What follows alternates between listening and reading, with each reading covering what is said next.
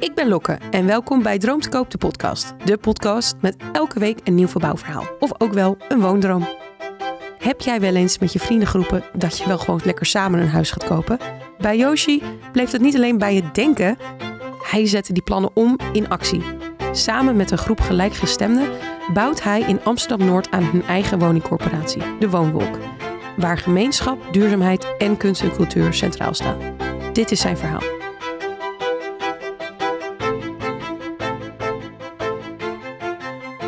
Ja, wij gaan het vandaag inderdaad over iets bijzonders hebben.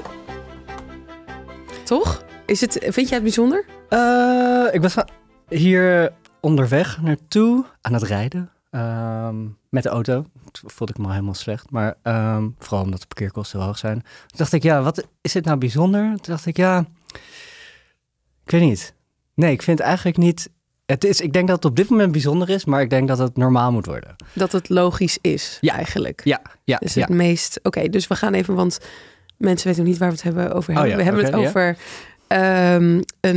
de Woonwolk. Dat is een woningcorporatie die jullie samen zijn opgestart. Mag ik dat al zeggen, opgestart of opstartende? Want het pand is er nog niet, toch? Nee, het pand is er nog niet. En je mag zeker zeggen dat we hem zijn opgestart. Volgens mij in april 2022. Ja. En hoe begon deze droom? Ik ga gelijk even, waar begon dit zaadje? Ik denk voor iedereen anders, maar dit zaadje begon eigenlijk van de Woonwolk begon bij Niels, dat is de oprichter ervan. En hij en zijn moeder, die ook tevens de architect is, die waarschijnlijk dachten ze, ik weet eigenlijk niet wat ze dachten, maar ze dachten in ieder geval, ik wil iets van een wooncorporatie. En toen zijn er wat mensen aangehaakt en daarvan ben ik er één. Ja. Ik denk de eerste buiten zijn vriendengroep. En, dus het is een soort collectief inmiddels aan mensen. Het begon met een vriendengroep, maar er was iemand die jou kende die zei, oh, ook een leuke man, die mag er ook bij. En toen was er iemand anders die zei, dat is een leuke vrouw, die mag er ook bij. En zo groeit dat langzaam. Ja, ik kom eigenlijk vanuit buiten de bubbel. Dus zij hadden een vriendengroep en die viel eigenlijk al snel uit elkaar, omdat het toch wel echt heel veel werk is. Dus iedereen komt daarvan, we gaan een huis bouwen. En dan een half jaar later denk je, dat is toch wel echt heel veel moeite. Heb ik daar tijd en zin en geld voor? Vooral tijd en zin. En er was een gemeentepraatje over dit soort type woningen, ook voor zelf bouwen. En dan kan het dan, ga ik dat kopen of huren? En daar was ik bij, want ik had die droom al langer. En toen zag iemand van de Woonwolk mij en ik hun. En het was liefde op het eerste gezicht. Want waarom had jij die droom al langer? Waar begon die droom? Waar begon mijn droom? Ik denk... Waarom zat jij al op het pad? Waarom ging jij naar die bijeenkomst? Ja, ik had al een groep opgezet, van vrienden ook, om samen een huis te bouwen. Want ik wilde vroeger altijd een kasteel met mijn vrienden hebben. Toen dacht ik, dan doen we maar gewoon een woning. Een beetje, precies. En toen kwamen we er eigenlijk achter dat niemand geld had of een hypotheek kon krijgen. En toen was er zo patspoef, wegdroom. In ieder geval wegdroom met vrienden, want daar was helemaal geen opties voor. Maar voor mij was het wel nog van, ik wil wel iets gemeenschappelijks en die verbinding hebben. Dus het bleef altijd wel borrelen. En zo was ik eigenlijk altijd een beetje aangehaakt van, zijn er dingetjes waar ik graag bij zou willen zitten. En dus ook, zeg maar, die vergadering van de gemeente. En dan was toevallig de Woonwolk er ook bij. En zo... jullie zagen elkaar, liefde op het eerste gezicht. Zeker. En daar ben je dus, zeg maar hoe begin je zoiets? Het klinkt echt als zo'n immense taak. En ik denk niet dat heel veel mensen weten ook niet dat dit kan. Nee. Volgens mij. Nee. Dat mag dus gewoon in Nederland. Het klinkt echt niet alsof ik heel verontwaardigd over ben. Ben ik niet. Mag dit ik vind het heel mooi, maar mag dat het gewoon? Een soort van hek of zo. Ja, zo voelt het. Ja. Volgens mij mag het overal in Nederland. Dus dat. Hoe start je dit? Ja, ik denk, en dat is hoe we er nu ook nog in zitten, want we zijn natuurlijk nog aan het bouwen en midden in het hele proces van het ontwerp. En we zijn nu dus 2,5 jaar bezig. Het is echt niet denken aan, zeg maar, wat voor een monster het is, maar echt een stapje voor stapje nemen. En als je die eerste stap hebt gezet, dan kijken we gewoon naar de volgende. En af en toe kijken we misschien 2 stappen vooruit. Maar meer dan dat kunnen we ook gewoon niet. Het is gewoon best wel ingewikkeld. Zeker omdat niemand is een professional. Dus we doen het allemaal in onze vrije tijd. Dus hoe start je dit? Letterlijk naar de notaris gaan en zeggen, hey, we gaan een wooncoöperatie starten. Hoe moet dat? En dan geeft de notaris een paar tips. En de gemeente heeft al tips gegeven. En dan heb je opeens een wooncoöperatie. Mensen moeten tekenen een contract helemaal? Of is het een soort van mondeling? Ik hoor erbij? Of... Oh, zo als mensen bij ons willen komen? Ik ga allemaal gewoon letterlijk vragen die me opkomen. Want ik heb een heleboel vragen. Ja. Hoe werkt dat? Je gaat met z'n allen bij de notaris met z'n 18 in dat kantoortje zitten en iedereen zet zijn krabbel. En dan is het van, en nu is het gefeliciteerd? Ja. Of, de notaris die feliciteert ons wel, gelukkig. Maar verder niemand. Maar het is, in Nederland bestaat een wooncoöperatie niet officieel als eigen rechtspersoon. Mm-hmm. Dus wij zijn dan officieel een vereniging. Oh ja. En een vereniging die heeft altijd een bestuur in Nederland. Dus in principe tekent het bestuur met die notaris van, hey, we hebben die vereniging opgericht die een wooncoöperatie is. Diep in de krochten van dit hele juridische gedoe zijn volgens mij mensen heel hard aan het vechten om dit een eigen rechtspersoon of een eigen stukje te geven, zodat het niet zo hoeft. Maar in principe heeft het bestuur elkaar gefeliciteerd en de notaris. En dan is de vereniging opgezet en eigenlijk de rest is gewoon klop bij ons aan, heb een goed gesprek en laat zien dat je het wilt en dan ben je erbij. Als het erin past. Inderdaad, als je ideeën een beetje overeenkomen, denk ik toch? Ja. Want het is als een vereniging opgezet, dus dan zullen er ook wel ALV's zijn, algemene ledenvergaderingen en helemaal van A tot Z, toch? Ja. En hoe vaak komen... want je hebt dan nog niks. Je hebt inderdaad het opgezet, de vereniging staat. Ja. Jullie hebben een droom. Ja. Dan vanaf daar moet je geld, een stuk land. Ja, dat was even even krabben achter het hoofd van wat moet je dan inderdaad? Je kan zo'n wooncoöperatie in heel Nederland opzetten, maar in Amsterdam is het best wel prima geregeld, voor zover het kan.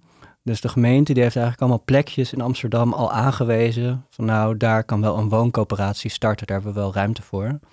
En daar kan je dan, als je een paar hordes hebt genomen, waarvan de notaris er één is, kan je voor inschrijven. Dus dat hebben we gedaan. Dus we hadden hadden maar één plek die we wilden in Amsterdam. Welke plek? In Amsterdam-Noord, Buiksloterham, naast NDSM. Het is echt een supermooie plek. Aan het water.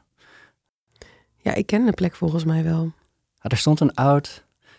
ik woon daar ook in de buurt en daar stond vroeger stond er een soort van camperterrein. Ja. En dat is dat stukje naast de Undercurrent daar geweest, toch? Je had een Undercurrent parkeerplaats. Ja. En daarnaast was inderdaad een soort hele ongezellige camper. Ja. Dus ik vond het één groot grindveld. En daar stonden heel veel campers. Zoveel. Volgens mij echt alle campers van Europa. Die verzamelden zich daar. En op die parkeerplaats zo een beetje als het vol was. Dan gingen ze maar ergens anders staan. Daar dus. Ja. En dat is inderdaad echt een waanzinnig mooie en leuke plek. Ja. Ik snap wel dat jullie daar verliefd op werden. Ja. Dat is echt te gek. Ik was nog even, toen je net praatte, was ik nog even opeens nieuwsgierig. Want jij zei dus, waarom, dat is nog even benieuwd naar jou persoonlijk. Van je zei, ik had altijd al een idee dat ik graag met mijn vrienden een huis wou bouwen. Maar de mensen die je toen van de woonwolk zag, dat waren eigenlijk vreemden, toch? Je vrienden konden niet. Dus toen heb jij alsnog gezegd, ja, maar ik geloof nog steeds in het samen met mensen wonen. Wat zit daarin dan in eigenlijk? Ja, precies. Want die vrienden vielen af, dus dat stukje van de droom viel weg. Kasteel was het ook al niet meer. Nee, maar toch had je ergens geankerd gevoel. Ja. Dan maar een wooncoöperatie starten. Met een stel van mensen die ik niet ken. Maar waarom dacht je toch van, dat is heel belangrijk? Ja, ik denk dat wat ik uiteindelijk met mijn vrienden zoek, of wat ik uiteindelijk zocht, was een beetje de conclusie van dat ik samen wil wonen met mensen met wie ik het echt heel goed kan vinden. Echt meer dan buren, meer dan suikerlenen, dat soort zaken. En dat, mijn eerste reactie voor mij heel natuurlijk is, dat doe ik natuurlijk met mijn vrienden, want daarvoor ga ik door het vuur en die kennen me goed en daar weet ik wat ik aan ze heb.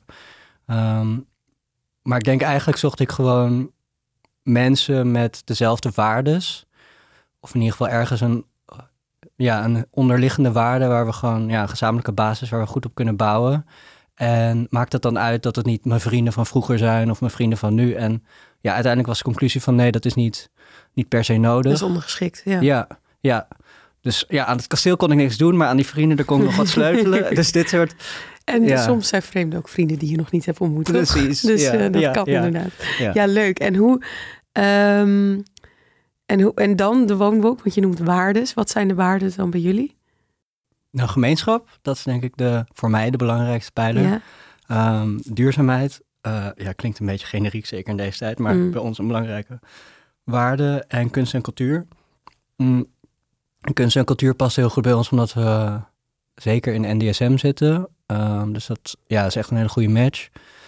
En duurzaamheid in Buiksloterham, dat schijnt een van de circulairste wijken van Amsterdam te zijn. Op basis van waarvan? Op basis van dat de gemeente ons dat het zegt. Dat is heel circulair.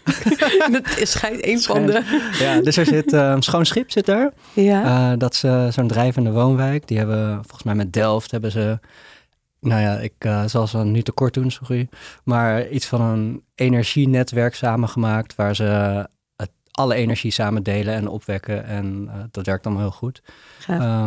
Alle gebouwen worden van hout. Dus ons flatgebouw wordt ook helemaal van hout gebouwd. Natuurlijk bij de inschrijving voor deze kavel. Je moet dan een soort van wedstrijd meedoen om het plekje te bemachtigen. Hebben we er natuurlijk een schep bovenop gedaan. En nu krap ik zo van, dat is wel heel pittig wat we onszelf hebben bedacht. Maar het wordt echt, met duurzaam bedoelen we ook echt, het gebouw wordt echt super duurzaam. We willen echt heel duurzaam leven. Ja. En daar gaan we dan best wel ver in. Maar het is ook een beetje samen ontdekken met de groep van, wat betekent dat eigenlijk praktisch? We hebben op papier wel iets gezet, maar hoe gaan we dat nou echt doen? Kan je voorbeelden noemen hoe dat zich vertaalt? We hebben een tijdje gehad over een vacuüm wc. Ja. Dus geen water gebruiken, maar zo'n vliegtuigtoilet gebruiken. Oh ja, dat je zo... Ja, precies. Dit was letterlijk een van de tegenargumenten die ik ook heel goed snap. Even 's nachts zachtjes naar de wc gaan is er dan ook niet echt bij. Precies. Rechtop. Of er gaat een buisstuk of zo en dan weet ik veel, werkt het dan niet meer. Ja, waar schiet het dan heen? Ja. Zo terug. Ja. Nou ja, ik weet niet of het terugschiet. Ik hoop het niet. Nee, ik ook niet. Maar dit soort gesprekken hebben we bijvoorbeeld daarover. Of hoe doen we het met de spullen die we delen? Wat deel je überhaupt? Waarom deel je dat? Waar zit het gemeenschap dan in? Ja. Toch ook? Ja. En ik heb een soort van... het is geen geheime wens, maar het is wel een wens. Dat ik heel graag een sauna wil. Zo van, zijn we eindelijk ons eigen huis aan het bouwen? Why not a sauna? Ja. Maar dat ding is natuurlijk totaal niet duurzaam. Dus dit is echt... ik zit vol tegenstrijdigheden, maar... Ja, ik wil toch heel graag sauna, maar dan moet ik dus de hele tijd dat gaan beargumenteren van dat kost zoveel kilowattuur. Opeens ben je politiek aan het bedrijven, medestanders, jij ook, ja. Precies. Maar dat soort gesprekken zijn er de hele tijd van, wat wil je en wat... Alle wensen in kaart. Ja. En is het zo dat, want hoeveel leden zitten er nu in de vereniging? Ongeveer hoor, je hoeft niet op de persoon af. Ja, we gaan tot 53, dat is het totaal. En we zitten denk ik nu tussen de 16 en 20. Oh ja. Een beetje op de helft. Jullie zoeken nog mensen? Zoeken nog heel veel mensen. Mochten mensen dus dit horen en denken... Ik vond dat altijd een hele waanzinnig mooie plek. Ik wil ook daar gemeenschap en duurzaam. En een sauna. Ja, en een sauna. Alleen, je mag alleen bellen als je sauna wil. We zoeken zeker nog mensen. En mag iedereen gewoon zijn wensen indienen? Dat klinkt alsof je een bestellijstje indient. Maar meer van, heeft iedereen evenredige inspraak, zeg maar? Ja. Dus is het een democratisch proces? Ja, officieel hebben we dus een bestuur. Maar eigenlijk... is het bestuur eigenlijk alleen zo sterk als de ALV ze macht geeft. Ja. En dat is zijn gewoon normale mensen, zeg maar. Ja. Dus iedereen heeft gewoon één stem. En iedereen's stem is evenveel waard. En komen jullie hoe vaak samen? We hebben in ieder geval 1 keer per maand een ALV. Dus dan zitten we samen en dan zitten we een paar uur bij elkaar. En dan gaan we daarna samen lunchen. Om elkaar ook een beetje te leren kennen buiten dat we een soort van semi aan het werk zijn. En daarbuiten moeten we een gebouw bouwen, los van de ALV. Dus daar hebben we weer aparte groepjes voor. Voor mensen die, voor dat betreffende onderwerp samen aan de slag gaan. Dus dat kan zijn dan... de subcommissies, zeg maar. Ja, en dat zijn echt best wel, tenminste, logische commissies als in communicatie en architectuur en een paar geldclubjes. Dat soort dingen. Zo schiet je er eigenlijk doorheen. En de gemeenschap dus is heel belangrijk. En ik zie hier in het draaiboek dat jullie ook daar qua financiën daar een streepje voor op hebben weten te krijgen bij de Rabobank. Klopt dat? Het is heel awkward nu als je nu zegt, ik heb geen idee waar je het over hebt. Ik weet niet wie de Rabobank is. Oegoer, ik vind je heel aardig. Dat is de directeur van de Rabobank MRA. Hele aardige man. Heel aardig bij je Oegoer. Maar die hebben ons een subsidie gegeven die ons echt uit de slop heeft getrokken. Ja. Vooral die beginfase, we zijn allemaal armlastig. Of in ieder geval proberen zo weinig mogelijk risico te lopen. Om zo weinig mogelijk geld... Ja. Eigen geld er nu in te steken, behalve je tijd eigenlijk. Ja, we steken er wel geld in, maar we proberen niet meteen alles te doen. Nee. En de Rabobank die kwam in tijden van nood. En toen konden we zeker de architect betalen die toen betaald moest worden. Wat fijn. Ja, dat was echt heel fijn. Want hoe ziet het financiële plaatje er dan uit? De bank die betaalt...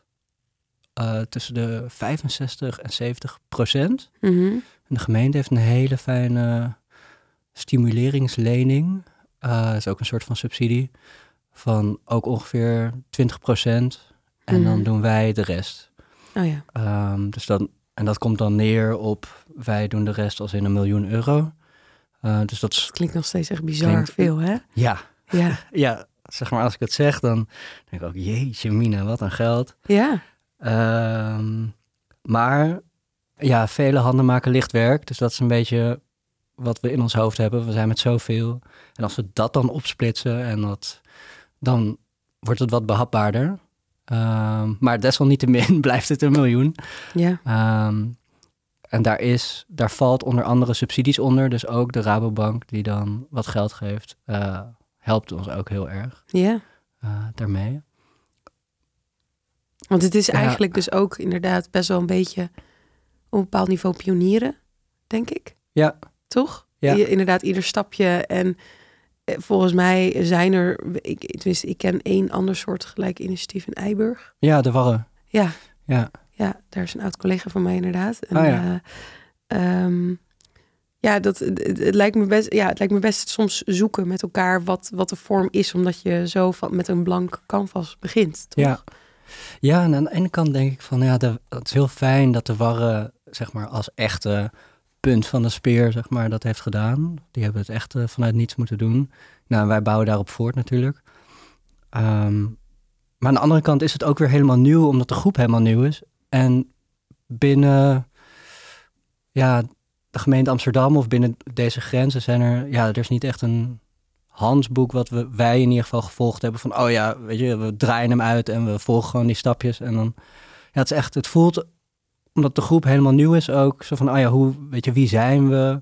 Hoe werken we samen? Wat vinden we fijn? Hoe bouw je in godesnaam een gebouw? Dat voelt wel echt als pionieren. Maar ik denk dat het ook inherent bij de groep hoort. Zo van, dat alle mensen die er nu bij zitten in ieder geval, dat die dat ook wel oké vinden. Ja, dat snap ik. Ja. Dat je daar een beetje in mee moet bewegen, zeg maar. En daar flexibel in moet opstellen. Want sommige dingen ga je gewoon ergens tegenop lopen. Dan denk je, nee, dat was niet de richting. Nee. We gaan hier links nu proberen. En dan, hier is wel een opening. Let's go. Ja. Weet ik veel. Ja. Dat, ja. Ja, het voelt inderdaad een beetje als... soms is het een beetje vallen en opstaan. Of een stapje terugnemen, inderdaad. Of soms zeggen we, we zijn een soort van start-up of zo. Ik weet niet hoe dat voelt, maar wij denken dat het zo voelt. Het zou zo maar eens zo kunnen voelen. Ja, precies. Dit is onze start-up. Ja. Dat was toevallig wel de enige tip die die de warren meegaf. Niels en ik waren het stuk aan het schrijven om de kavel, of niet aan het schrijven, maar aan het redigeren om de kavel te krijgen. Dus 5 groepen kunnen zich inschrijven voor 1 kavel. Mhm. Nou, dus wij hadden ook voor Buiksloter Handels ingeschreven. En dan moesten we natuurlijk een soort van redactieslag maken over ons stuk. En we hadden bedacht, we doen dat gewoon bij de Keuvel. Ja, in de buurt. In de buurt. De Keuvel is een café in Amsterdam-Noord, waar circulariteit heel centraal staat. Ja. Toch? Ja. Ik vind het een hele leuke plek. En veel mensen van de Warren hebben daar ook connecties. Mm. En zij hadden toen besloten om, volgens mij gingen ze of net starten met bouwen, of was het bouwen net afgelopen. Of in ieder geval waren ze heel dichtbij. De oplevering was in ieder geval iets te vieren. En Niels en ik zaten zo buiten al uren te knallen ja. Naar ons idee. En zij waren helemaal euforisch. En toen weet ik nog dat, volgens mij zei iemand van de Warren van, het enige wat je moet doen is gewoon een flexibele mindset hebben en dan je doel daar hebben en dan ga je er wel komen. Dus dat hebben we wel meegenomen, denk ik. Dat was een hele bruikbare tip, toch? Ja. Dat je denkt inderdaad, oké, stip op de horizon. Mm-hmm. Maar hoe we daarheen gaan komen, dat kan nog slingeren. Dat gaan we wel zien. Ja, precies. En wat is nou zijn er al tegenvallers? Want de eerste, want jullie, nieuwsflash, jullie hebben de kavel gekregen? We won. Ja, yes. Ja. Hoe was het om dat belletje te krijgen? Weet ik niet, want ik werd niet gebeld. Maar uiteindelijk hoorde je het. Je kreeg een app en jij zo, leuk. Ja, het was echt fantastisch. Ik had eigenlijk, ik weet nog dat we het in hadden gediend en toen dacht ik, is het wel goed genoeg? Ik denk niet dat het goed genoeg is. Ja, als wij dit hebben geschreven, dan hebben 10 anderen dit waarschijnlijk veel beter geschreven. Hoe kunnen wij nou dit winnen? En daarnaast hadden we een gesprek gevoerd van wat gaan we doen als we niet winnen? Gaan we dan voor een andere kavel? En toen had eigenlijk iedereen gezegd van nou, liever niet. Want dit is toch wel de plek waar we willen zijn. Dus het was een beetje all or nothing. En dus het was echt een enorme, zo blij, zo'n opluchting. Het voelde inderdaad een beetje alles op rood. Ja. En gewoon... Ja, en heel onwerkelijk ook. Dat ik dacht, wauw, we hebben gewoon, hoe is dit werkelijkheid geworden? Ja. En zo voelt het eigenlijk nog steeds van... Wie weet voelt het ook zo als je die sauna hebt. Als ik even in die sauna zit, dan denk ik, am I dreaming? Ja. Is het echt gebeurd? Is this real life? Ja. It's just fantasy. Ja. Inderdaad. Maar zijn er zeg maar tegenvallers tot nu toe in het proces geweest? Of dingen? Ja, denk het wel. Ik denk de grootste tegenvaller... Ja, het is voor iedereen natuurlijk anders, maar ik denk dat voor ons de grootste tegenvaller, of in ieder geval voor mij, is dat we zijn middeldure huur. En we hadden bedacht, we willen, aan middeldure huur kunnen we niks doen, maar binnen middeldure huur kunnen we er voor iedereen zijn. Wat betekent middelduur? Dat de huur €1 boven sociale huur is en dan onder de vrije sector valt. Dus dat is sinds Hugo de Jonge, die heeft er iets in gedaan, dus er verandert het een en ander. Maar in ieder geval tussen... Ja, precies daartussen in dat veld. Ja, laten we zeggen heel grofweg tussen de 800 en de 1100 of zo. En we hadden bedacht van we willen gewoon heel toegankelijk zijn voor iedereen. En iedereen een kans geven om erbij te zijn. Dat waren al onze mooie ambities. En toen ging de rente omhoog. En toen kwam een stukje flexibiliteit en aanpassing van de Warren, zeg maar, om te kijken van wat ga je doen als de rente omhoog gaat en de bank zegt eigenlijk van dat is eigenlijk een dikke streep door ons plan, zeg maar. En toen is de huur al best wel flink opgeschroefd. Dus we zitten meer richting vrije sector dan richting sociaal. En dat was niet helemaal het initiële plan? Nee, omdat we veel mensen nu buitensluiten. Iedereen die zit al...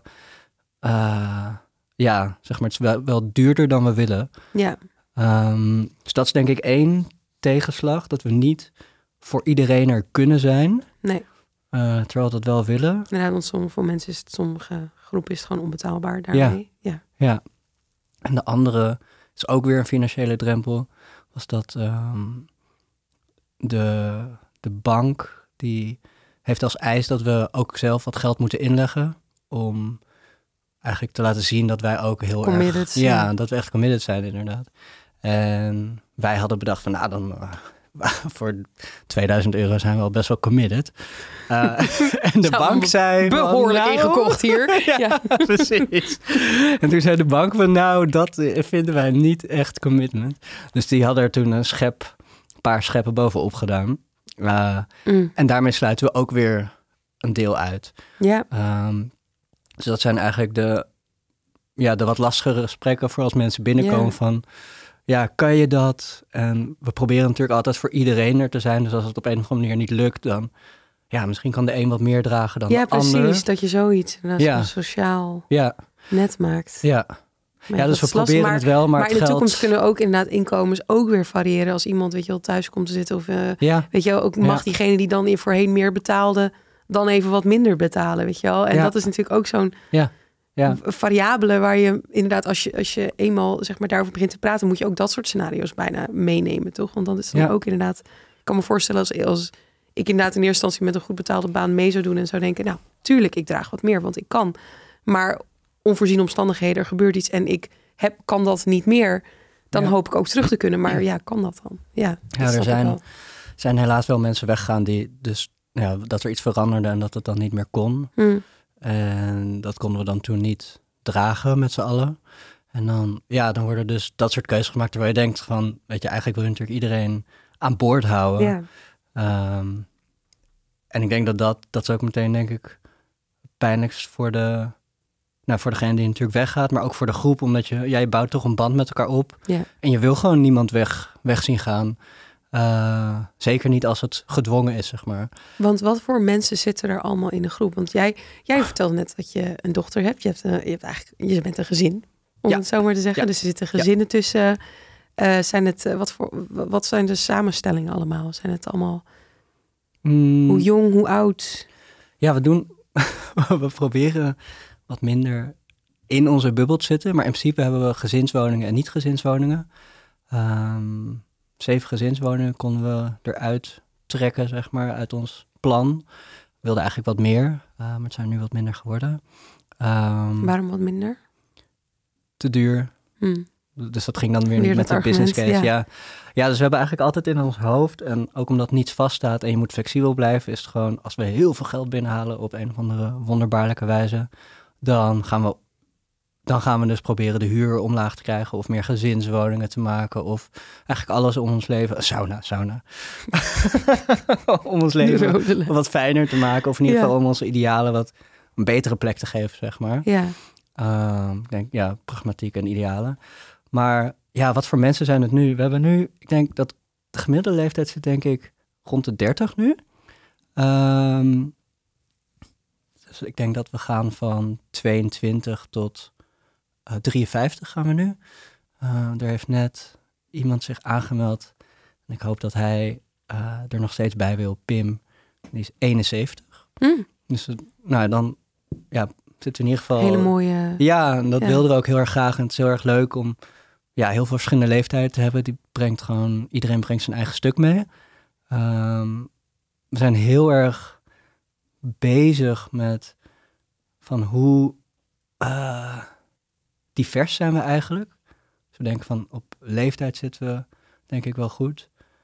Beginnen we wel daar te zijn, maar zijn we ook goed qua achtergronden. En we kijken naar onszelf en eigenlijk vinden we van niet. Dus daar kunnen we nog wel ons best doen.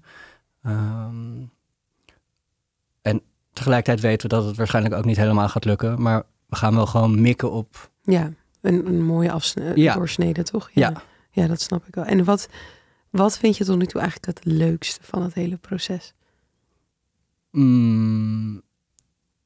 Ik zit in de toelatingscommissie. En ik denk dat ik dat het leukst vind. Wat een mazzel. Ja, dat is heel toevallig. Heel toevallig dat ik daar met me land. Ik vind het gewoon heel leuk om met de interactie te hebben met alle mensen die potentieel gewoon onze buren, vrienden worden. En om met al die mensen te mogen praten en om hun al wat beter te leren kennen, dat is echt fantastisch. Dat is superleuk. Waar begin je dan zo'n gesprek? Met de Teen Vogue.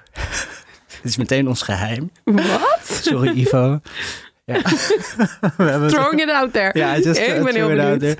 Die hebben echt een super goede lijst. Nee joh. Ja. Teen Vogue.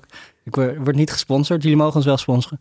Maar ja, die hebben een lijst met zo van how to get to know people. Ja. En die hebben we dan 151 vragen. Ja. Er staan hele cheesy vragen, maar er staan ook super goede vragen in.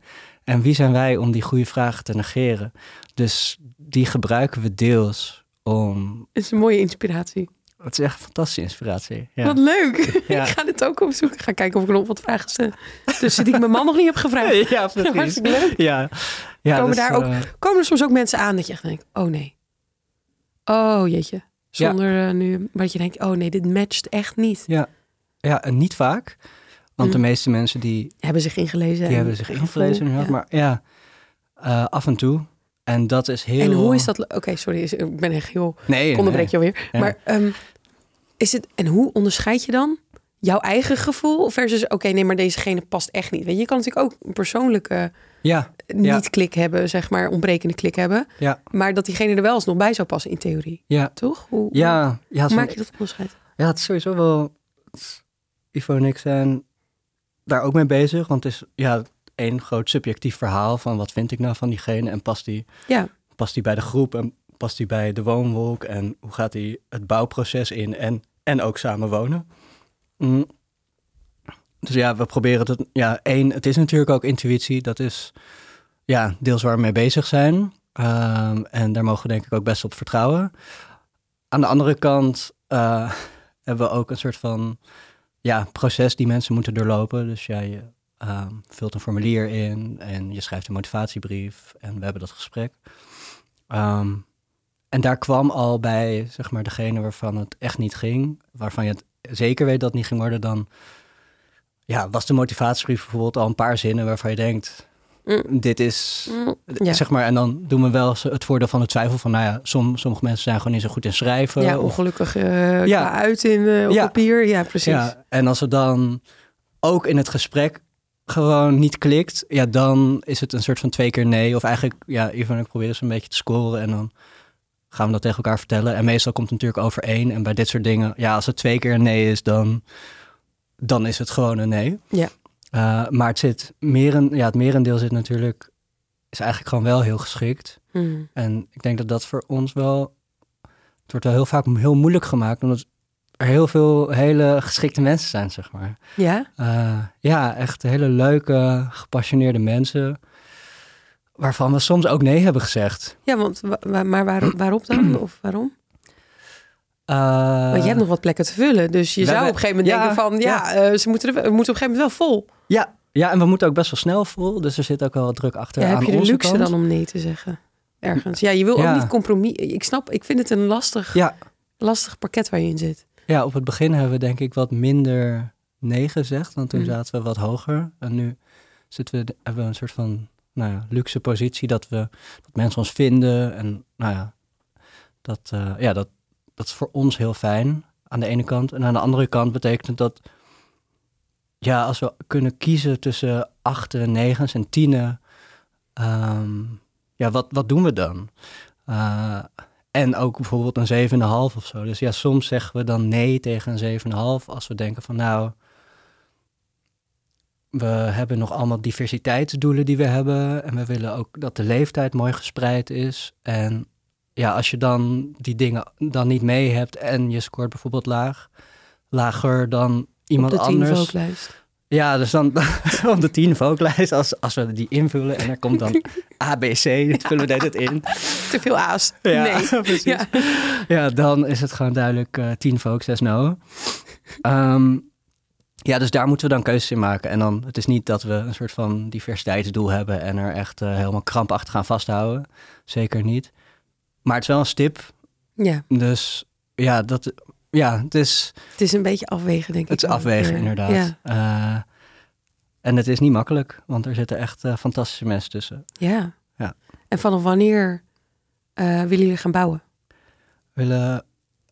Ik denk volgend jaar rond deze tijd sta ik buiten in Amsterdam-Noord te kijken hoe ze die palen erin aan het slaan zijn. Januari 2025? Ja. Leuk. Ja. Spannend. Ja. Kom ik ook even een keer kijken of die paal er, Ja. er al in staat. Ja. En want jullie zijn dus nu druk aan het vissen. De architectcommissie is aan het tekenen.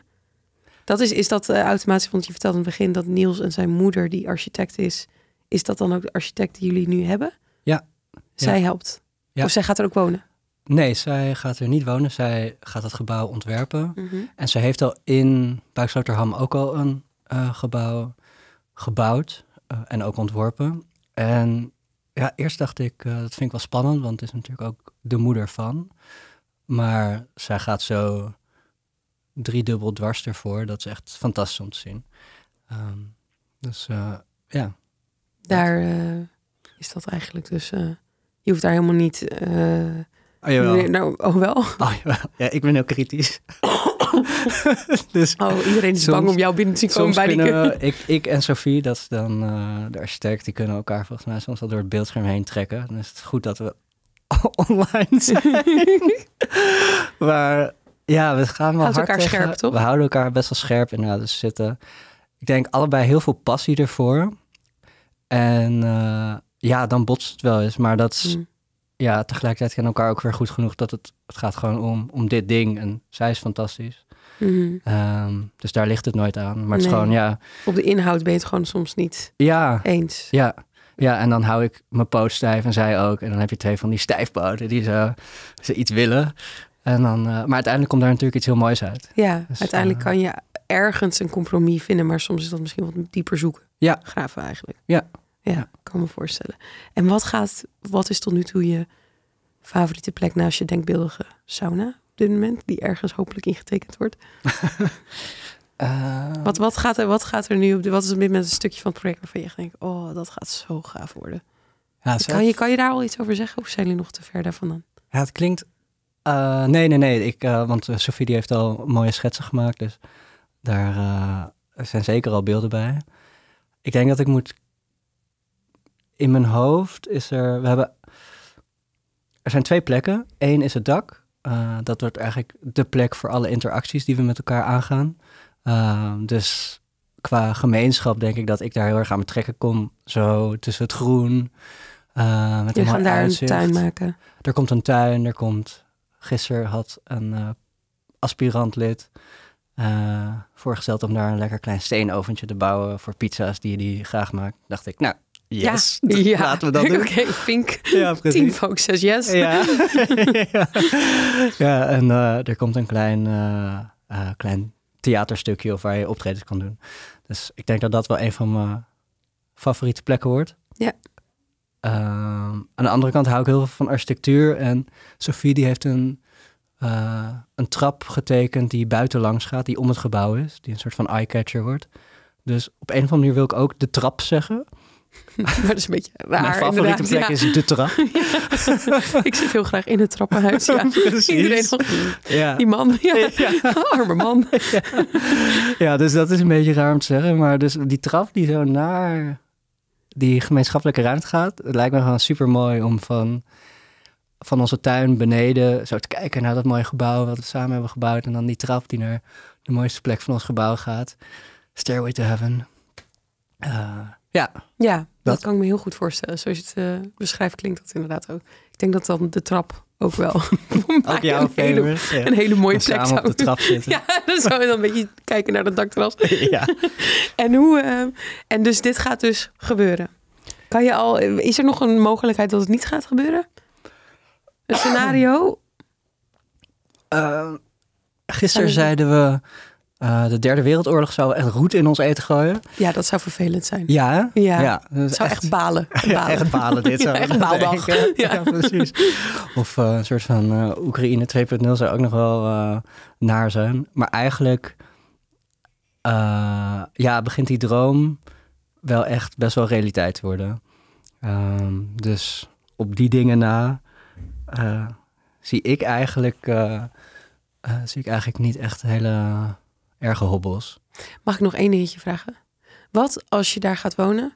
Want dan kom ik een beetje aan het einde van de aflevering, maar ik voel ook nog even wat dingen die me op. Wat als ik daar ga wonen en ik woon er een half jaar? Kan ik me dan weer uitkopen? Want ik vind het is toch niks voor mij. Ja, nee.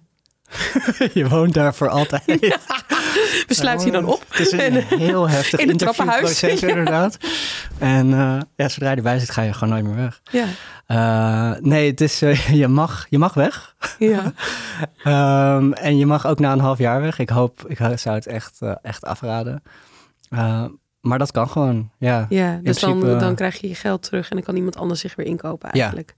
Ja, precies. Ja, en ik denk het eerste half jaar zijn we nog een beetje, is alles nog een beetje nieuw en weten we waarschijnlijk niet helemaal hoe dat lekker gaat. Of zijn er vast nog wat dingetjes die wat lastiger zijn.